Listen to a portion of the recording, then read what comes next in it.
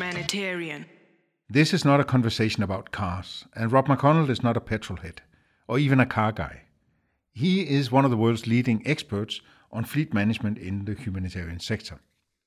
Listening back to the conversation, two things struck me. One, how can we as an industry ever hope to be able to measure impact if we can't even figure out how to get sensible metrics out of how we manage our fleet?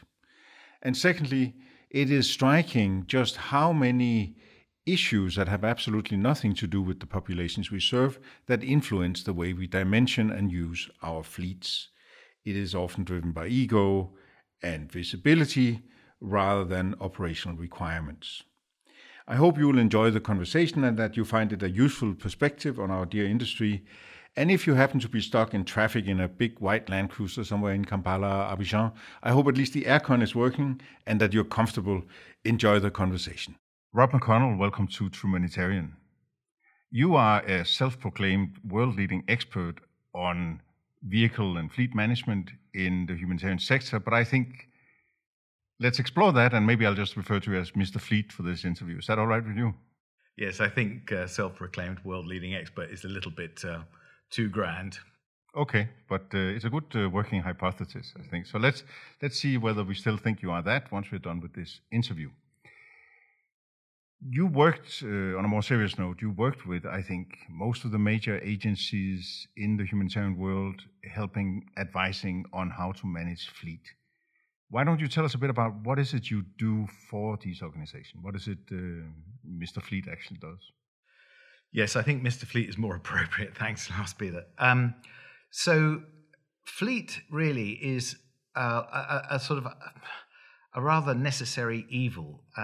Organizations don't really like fleets, but fleets are essential for being able to deliver the mandate, whatever it happens to be, whether it's doing field assessments, monitoring progress, delivering food, delivering relief items, whether it be light vehicles. And when I mean light vehicles, I'm talking about the ubiquitous Land Cruiser. When I talk about heavy vehicles, we're talking about trucks for delivery of cargo or transportation of people.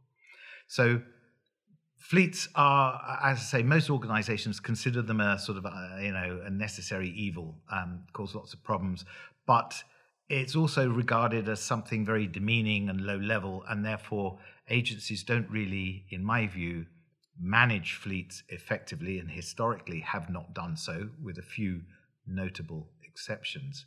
So what I've been doing in about the last 20 years is working with agencies, helping them to understand the implications of their fleet and how they can integrate the operation of the fleet more effectively within the organization's objectives, and how to deliver their strategy, to realize their strategy and mandate and objectives. So what are the main issues you pick up? What is it we're doing wrong? Well, it sounds a bit flippant, but most things wrong, I think having looked at fleet, I think we can divide it into three sort of essential areas where I think we should be concerned. And this is evident when you look at how fleets are managed in the commercial sector. I mean, there is such a disparity between the practice in the commercial sector and practice in the aid and development sector. And we can learn a lot from that private sector.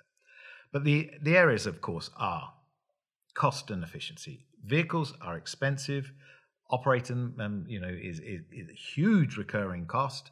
Then so my idea is, how do we use those expensive resources more effectively? But also, our vehicle fleets, after travel and facilities, represent for some agencies the biggest single contributor to their level of emissions and CO2 and harmful emissions and so on. I think, and everybody's increasingly aware of the environmental impact of fleets. And thirdly, but perhaps most importantly, is the road safety aspect. Try to make that concrete for us. Tell us what does that look like in a country, in a specific operation? It's agencies are super sensitive about this, Lars Peter. So I can't really. I think they are super sensitive, and I think we have to be a little bit cautious. But I've worked with, as you've said at the beginning of this interview, I've worked with lots of agencies, and I know of one UN agency working in one country where they had a particularly bad year, which resulted in, I think it was one staff member, one of the, I'm talking about death, I'm not even talking about serious injury here. There was death of one staff member of this agency, and 16 other road users were killed or fatally injured. And that, I think, from the other experience I have, is a sort of representative of that ratio, the imbalance, the infrequency. Another one, I worked with an organization in India, and at first they said and I was there for a long time, and they said that they didn't have road traffic crashes. And I said, but that's simply not possible. They said, we have no records. And I think there's a subtle difference between not recording them and not having them. And in fact, again, once we really dug down and dug deep, it was horrible. The huge numbers of other road users being killed or injured by vehicles belonging to this agency. As I say, I'm really cautious about naming the names. No, I fully understand that. And of course, the purpose here is not to hang any particular agency out to dry, but to highlight a systemic issue. And I think what's interesting about what you say is that even though you've given a flavor of what it looks like, I think you would argue that this applies to most of the humanitarian actors. Absolutely, yes, indeed. And I think you've shaped that well, because, as I say, it's not that I'm scared to name the agencies. I don't want to name the agencies because, exactly as you say, it's an endemic problem that all of the agencies are effectively the same. And if I were to mention one or the other, it would imply that they were better or worse. But there are very few agencies are taking road safety seriously. So let's pick up on the first issue you brought up around cost efficiency and measuring. Give us an example of the most improved performance or management of a fleet you've seen after you had worked with an agency. Well, actually, if I may, I'll just take that back one step, because in a way, I'm an accidental humanitarian. Coming to work in the aid and development sector or work as a humanitarian was not a career choice, as we see many people nowadays are taking that as a path. I found myself working in a large-scale emergency, working with the Red Cross. And at that time, the organization, the operation, it was around the Kosovo response in the Balkans. And there was a combined Red Cross fleet, and I arrived there almost by accident, and through a range of rather funny, unpredictable circumstances, I was asked to take over the management of this rather large fleet. We had about 40 trucks, probably getting on for 200 light vehicles, and a large vehicle workshop. And this didn't present to me as a massive problem to take responsibility for that or take over the management of it, because I just said, well, show me the guidelines, what are the standard operating procedures we have, and I will implement them. And there was this rather awkward silence, and they said, well, we don't have any.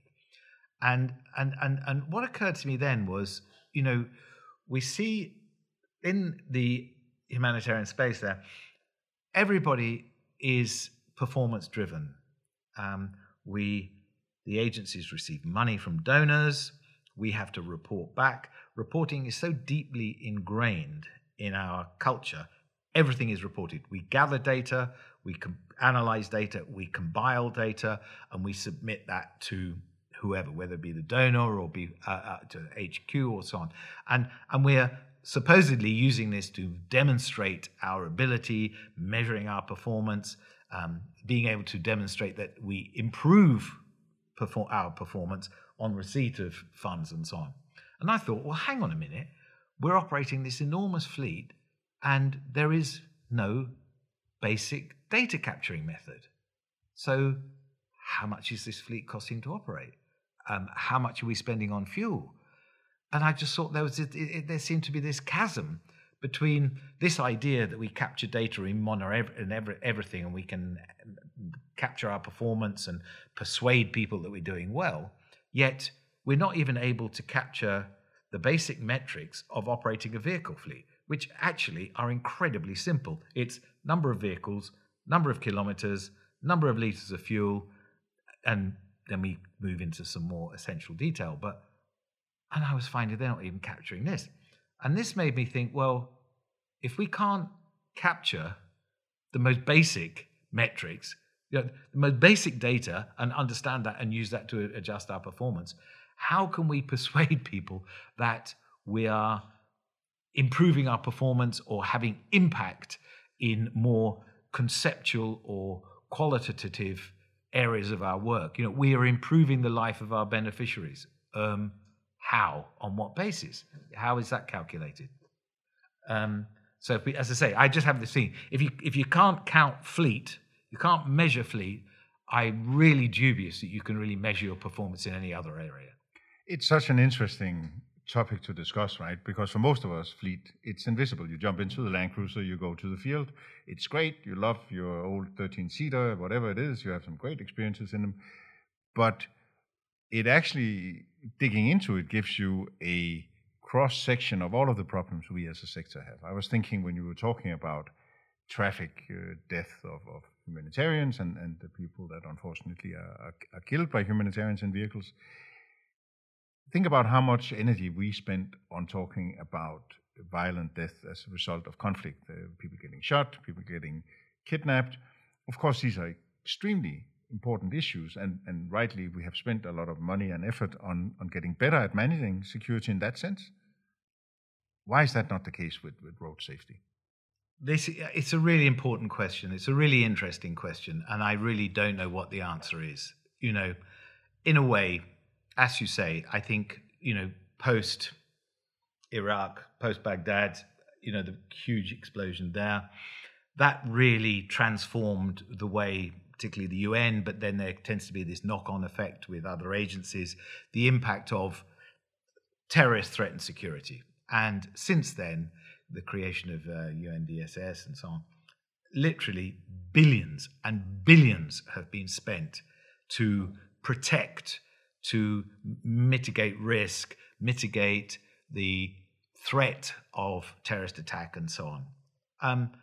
But actually, when we look at the data, which UNDSS do collect on an annual basis in the report that the Secretary General delivers to the General Assembly, most years, there are more deaths and serious injuries as a result of road traffic accidents than there are of any other violent attack or kidnapping or whatever it happens to be. And how much money has been spent on road traffic, on the mitigation of road traffic crashes? It's tiny percentage. But your question is really, why is this? And I think that there's a sort of general acceptance that, some people call what I would call a road traffic crash. Some people would call that an accident. An accident implies it's God's will. It's somebody else's fault. It just happened. I mean, they're not. Road traffic crashes are preventable. They have lots of science behind this. I was going on a long assessment mission for a very large agency, and I had to undergo a medical and all this jazz before going, and I had a briefing with the doctor, actually the senior doctor at the agency, and I was waiting for my appointment, and I had my blood tests and all this sort of inoculations and so on, and I'm sitting in this waiting room to see the doctor. And I'm just looking round myself, and I'm seeing all these warnings about, safe sex, don't expose yourself, make sure you take your anti-malarial prophylactics and so on. And I went in there, and when I sat with the doctor, I said, "Doctor, I'm going on a 3-month mission into several different countries that is going to involve lots of traveling." I said, "What is the biggest risk that I face?" And he said, "Without question, traveling in a vehicle. That is when you're most exposed." And I said, "Well, you've got a poster outside saying I should use a condom and practice safe sex. I can choose whether or not to have sex. I can't choose whether or not to travel in a vehicle. And what are you doing to encourage me and your other staff to mitigate risk? People drive too fast. People drive at night. People drink and drive. We know this happens. We see behavior change, that people feel they're in a different environment, therefore are more happily to accept a degree of risk. Why aren't you warning staff? I'm far more likely to have a road traffic crash than I am to catch some other transmissible disease. Let's talk a bit about another point you brought up, namely climate change and the choice of vehicles of the sector. I mean, we all like the big white Land Cruiser. I think if you worked in this business, there is a certain joy in driving through a beautiful landscape in a highly comfortable car like that. But you have a problem with that. Yeah. I mean, I'm not a petrol head. I'm not particularly into cars, per se. My own particular car, I don't have any attachment to it. I do, however, like that iconic, the Toyota Land Cruiser and so on. I think it's a great vehicle and so on.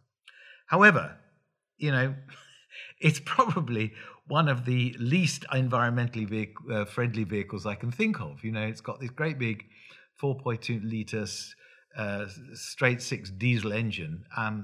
We as agencies buy the version that has absolutely no emission controls on it at all.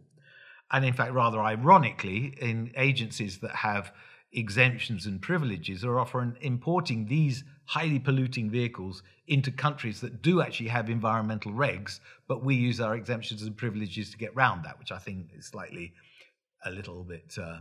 unethical, maybe? Unethical. Thank you for the prompt. Yes, indeed. Unethical. Yeah, I mean, after... Travel is just huge for our agency. If we're looking at how is our environmental footprint created, how is it composed? Travel by far is the greatest. We've got staff flying about all over the world all the time. Then, of course, there are the facilities. We've got offices and warehouses and stuff like that, and they, I think, have fairly significant impact. But then there are agencies with large fleets, and probably those agencies with the large fleets, the vehicle fleet does represent the third single largest contributor to the organization's environmental footprint. And at the same time, we've got pledges, commitments, and activities to carbon neutrality, improving our environmental performance. But when I look at the vehicle fleet, I do not see any activity that is taking this seriously. I do not see any planning on behalf of the fleet managers of the agencies to actively address this. Now, there's some very practical challenges. You can't, in many countries, you can't buy an electric vehicle. In many of the countries in which we operate, I mean, if you're in Nairobi, if you go down to the Toyota shop, you can't buy a Prius there. You can't. They don't sell them because they don't support them and there's not warranty. So there are limitations on the accessibility to the sorts of vehicles that have lower emissions. But what we can do, and there are some agencies that are actively trying to do this, I have to say, MSF, case in point, they're trying to limit their use of heavy-duty 4x4s and only use those for tough field missions and use smaller, lighter town cars for just traveling, that inevitable traveling around town. I guess there's also an aspect of visibility. I mean, it's great branding. It looks fantastic. And you can plaster your logo over it. And I mean... Yeah, we have a... I'm not quite sure where we differentiate between visibility and ego here. Yes, I would agree that vehicles are very often the most visible physical manifestation of an agency's presence in a country. There might be a refugee camp away, and refugee camps almost by definition are hidden away in a distant remote location. But you see these great big white vehicles rushing around town emblazoned with the logo of the organization. And many people think that this logo, the logo plastered on the side of the vehicle is extremely important for the visibility of the organization. True. But I think there's other aspects of this. I mean, poor behavior in a vehicle with a great big logo on it is also very negative visibility. But also, I think there is this kind of not only competitiveness between agencies, but also the ego of the staff themselves. And what I mean by that is we've done a number of projects in the past where we've tried to combine vehicle fleets so that if there is a meeting at the Ministry of Foreign Affairs, for example, or the Ministry of Health, rather than representatives of 6 different agencies all driving to the ministry in their own personal vehicle, we've said, why don't you all go in one vehicle or go in a minibus or go in 2 vehicles? One of the biggest challenge, and we have demonstrated this, that we could reduce fleet size by 30% using this. If there were a good sharing mechanism, there has to be some tools behind it to make that work. But we could reduce fleet size by 30%. Do you know what the biggest single pushback we've got on it? Visibility. How will people know it's our agency going? And I think this is where I talk about the visibility ego thing. Where do we differentiate? And I think that is a bit of a lame excuse, because I think people like to be able to have that great big white car sitting at their disposal. And if I can't plan to go with my colleague from the other agency, then I've got the car waiting at my disposal. It's more convenient to me. And quite frankly, I'm the representative, I'm the country director. And, this gives me the right or the entitlement, or I'm a senior program officer, I have the right or the entitlement to have a vehicle available at my disposal, which I think is scandalous, actually. I think it's absolutely scandalous.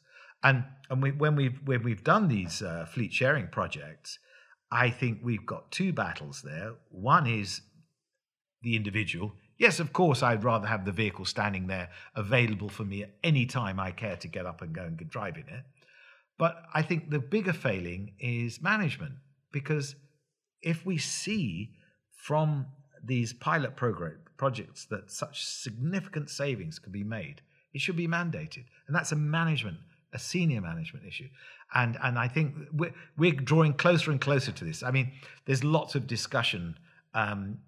Different agencies, the UN, NGOs, and so on, are all looking to try to come up with some Uber-style car service. But we're a long, long way from that in reality. So your basic message is that we grossly mismanage this key asset. We simply don't know how much money it costs. We don't optimize the way that they're used, often because of ego or needs for agency visibility.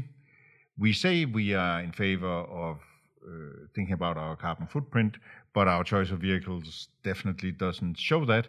And thirdly, we seem to have a big, massive blind spot when it comes to the dangers of driving these vehicles and the costs of human life associated with that, both for the populations we serve in the countries we operate, but also for our own staff. I agree, all those points. We could be much more cost effective, we could be far more environmentally friendly, and we could greatly reduce the number of deaths and injuries to our own staff and to other road users if this fleet were managed more effectively. Fantastic.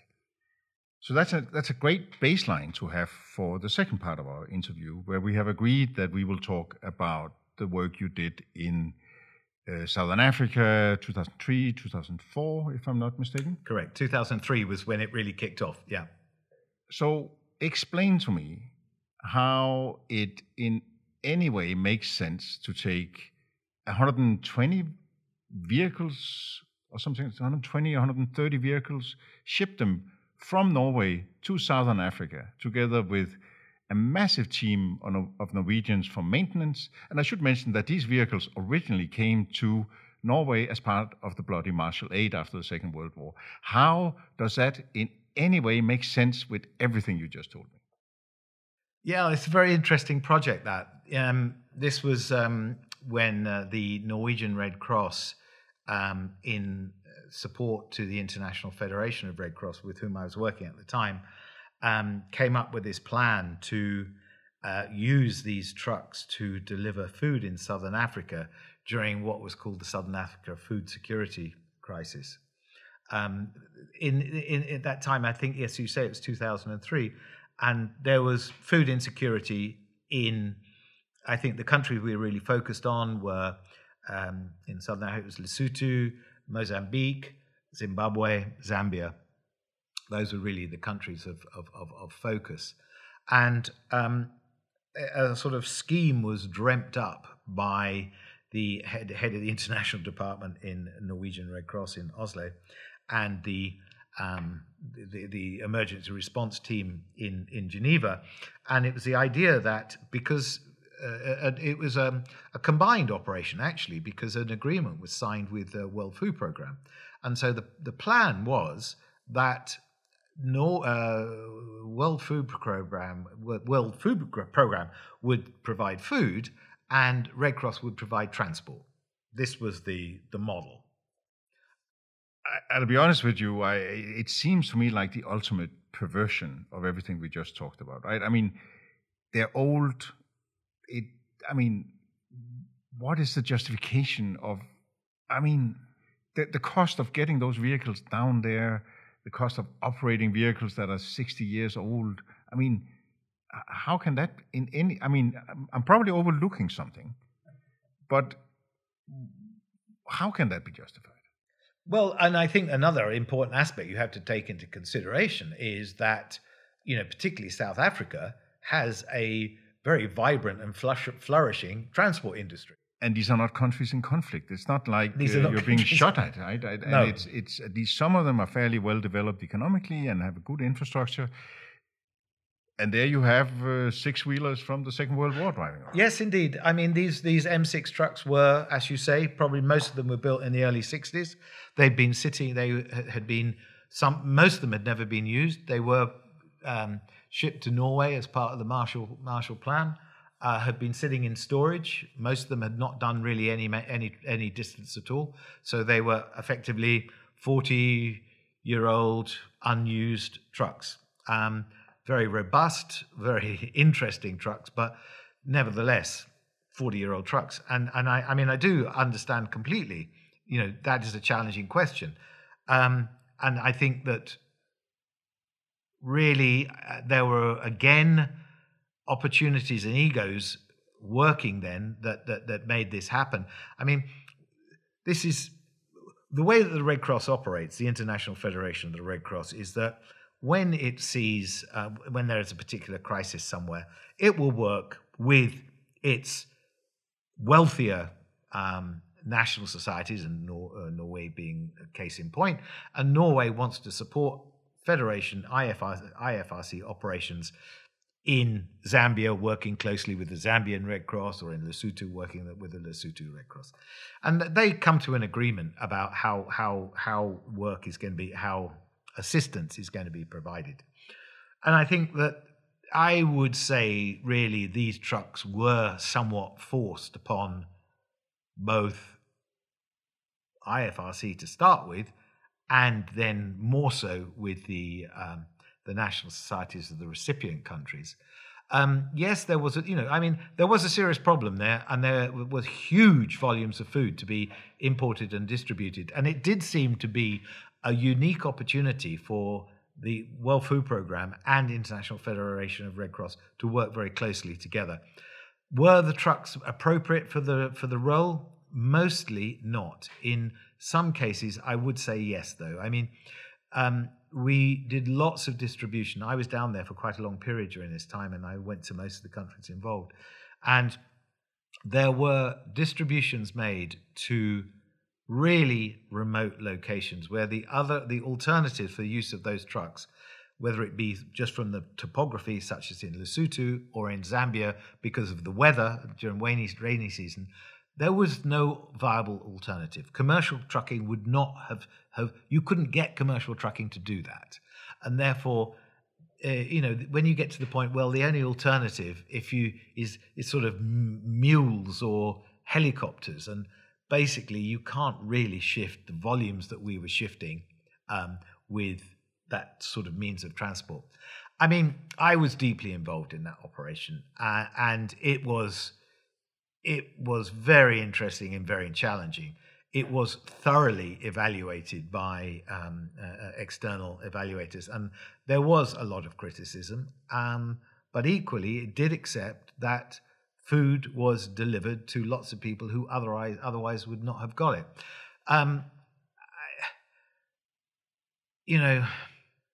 It was gung-ho. It was boys with their toys to a certain degree, and for me, to be honest, it boils down to the flea market approach to humanitarian aid. You take whatever you happen to have in the garage and throw it out there, and then testosterone. That seems to be the two factors driving that. And I do hear you around being able to serve populations that otherwise it would have been hard to serve. I still would maintain that the cost of operating a fleet like that and transporting it down there and maintaining it down there, you have quite a lot of money to play with in terms of finding ways of then serving the marginal. True, of course. But you see, those trucks effectively cost nothing. They were military surplus. They were donated by the government to Norwegian Red Cross. They were transported to Southern Africa by a Norwegian shipping company free of charge. It was a contribution in kind. So could that money have been used more effectively? Well, that is, I think the thing that you're saying, I think somewhat outdated. We are talking 20 years ago. This was a slightly outdated approach to particularly emergency response, which, as you say, is slightly a touch of the flea market, touch of the testosterone. I think, 20 years ago, there was a lot more of that going on than there is today. Sometimes I'm the old school. Sometimes that delivers benefit. Is it sustainable? Unquestionably, no. I think the thing that troubles me about it, and again, I agree with you. I think we have gotten better. I still think it's important for us to revisit some of these operations because you still see the same dynamics at play. The whole picture you painted during the first part of this interview shows you that the way we manage fleet continues to be problematic. I think the thing that troubled me about that operation were actually the opportunity costs. It's fine that you get it down there for free. It's fine that the government gives them to you for free. It's not so fine that you have national partners who have to spend a tremendous amount of their best people's time servicing a fleet that, for me, don't really deliver what it's not justified. And so I think it had a huge detrimental impact on the overall operation, because the minute you ship 120 trucks, and I don't know how many Norwegians down there, they actually suck all the oxygen out of the room. They become the whole point of the operation. That's what everybody talked about. It was the pivotal axis of that operation. And what was the opportunity cost of that? What was it that we couldn't do because we had to make sure the trucks were okay, and the Norwegians? It's an impossible one to calculate. One could argue. I completely agree. It was the most visible activity going on around this project, and some of the national societies that we were involved with in Southern Africa. Yes, it ate them up in some way, but also gave them a huge visibility boost as well. Whether or not that's in balance, good or bad, I don't know. There's certainly a lot of debate about it. But it was a strange operation because, being sort of food insecurity, there was no massive immediate crisis. Those same trucks were used, for example, in Indonesia after the tsunami, where there was simply no roads. Roads got demolished, and there seemed to have been less controversy about using the trucks there. But in Southern Africa, it was a sort of creeping, insidious, invisible crisis. In just there wasn't, crops had failed. There wasn't enough food around, so it wasn't a calamitous, single cataclysmic event. And so I think one could argue that the fact that the trucks were down there and there was such a hoopla going on around these, that it gave the operation much more visibility than it would have had otherwise. I don't dispute that point, and I think it's. I'm not a purist in that sense. I'm really happy for us to be able to draw attention to places that are overlooked, and yeah, I'm sure it did contribute to that. But I think we have to be clear on what we're doing then. If that's what we're trying to do, could there possibly be a better and slightly less colonial way of doing that, maybe? I think the colonial way, I think that's a very appropriate term. But honestly, I think in the way that we're looking at fleets nowadays, we are looking through much more sophisticated lens. I think that, there has been quite an effort. I've been very involved over the years, since that time, in fact, with very much at the beginning, with the support of International Federation of Red Cross, we created a community of fleet managers or those responsible for fleet throughout the aid and development sector. And when this began way back 2003, actually at the same time as the trucking operation, we thought, my feeling was we had all of these agencies operating the same types of vehicles in the same environments, funded by the same donors, and from what I could see from the external perspective, everybody was doing it badly. So the idea was to try to bring all of the agencies together to try and look at the fleet and say, how can we do this more effectively and more rationally? And I thought, at the beginning that we'd just have a kind of workshop with 6 to 8 people, 6 to 8 agencies or so. And in fact, it kind of snowballed. And we met actually in October 2003 for the first time. And we had 23 agencies represented, from small NGOs in Mozambique up to peacekeepers and the UN agency funds and programs and many NGOs in between. And I thought this was going to be a really useful, practical, technical knowledge sharing opportunity where we could perhaps all get together and share knowledge, But it was quite funny because we actually met for 2 days in the end because we compiled quite an agenda and lots of people were interested. But to begin with, it was almost like a group therapy session. You had all these so-called fleet managers who were just saying, I'm trying to get my organization to manage my fleet better, and nobody listens to me. It was like this sort of mass wailing and sobbing and, asking for comfort because everybody felt all the fleet managers were saying, we need to manage our fleets better. But management was ignoring them. And we said, well, what can we do to try and, bring that together? And actually that group of people have met every single year. Well, different people have grown and many more people now. But, there's an annual event where there normally is over 100 people coming to work on how at the Fleet Forum, how can these agencies share knowledge and improve? So I think in the 20 years, I would say there has been huge change in the way that fleets are being managed.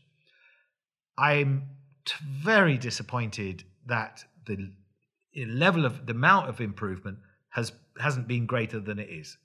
I think we should be way further up the curve. We're miles from the Norwegian M6 trucks rattling around southern Africa. That's ancient history in my mind. We're in a much better place. However, there's still huge progress to be made.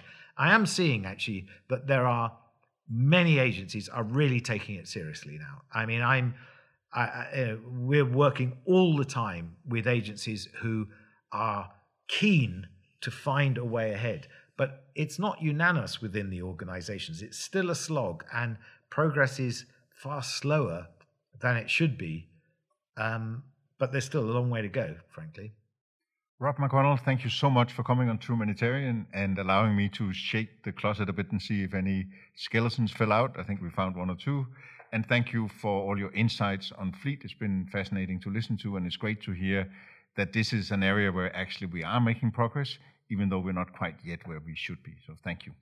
Thanks very much, Lars Peter. It's very interesting to talk about it. Thank you. It's about the rights and the freedom to be, for people to choose their path in life and dream. Souls of men beyond what you see. Stages are different for each. Who will lead? Cycles of outsiders that get fat checks, fly in, fly out of places with slums and jets. Ask better questions, pick apart, educate, and no one is safe. We're here to build and debate. We are searching for more. Open up your mind beyond rich or poor. For the truth, you've been warned. Humanitarian.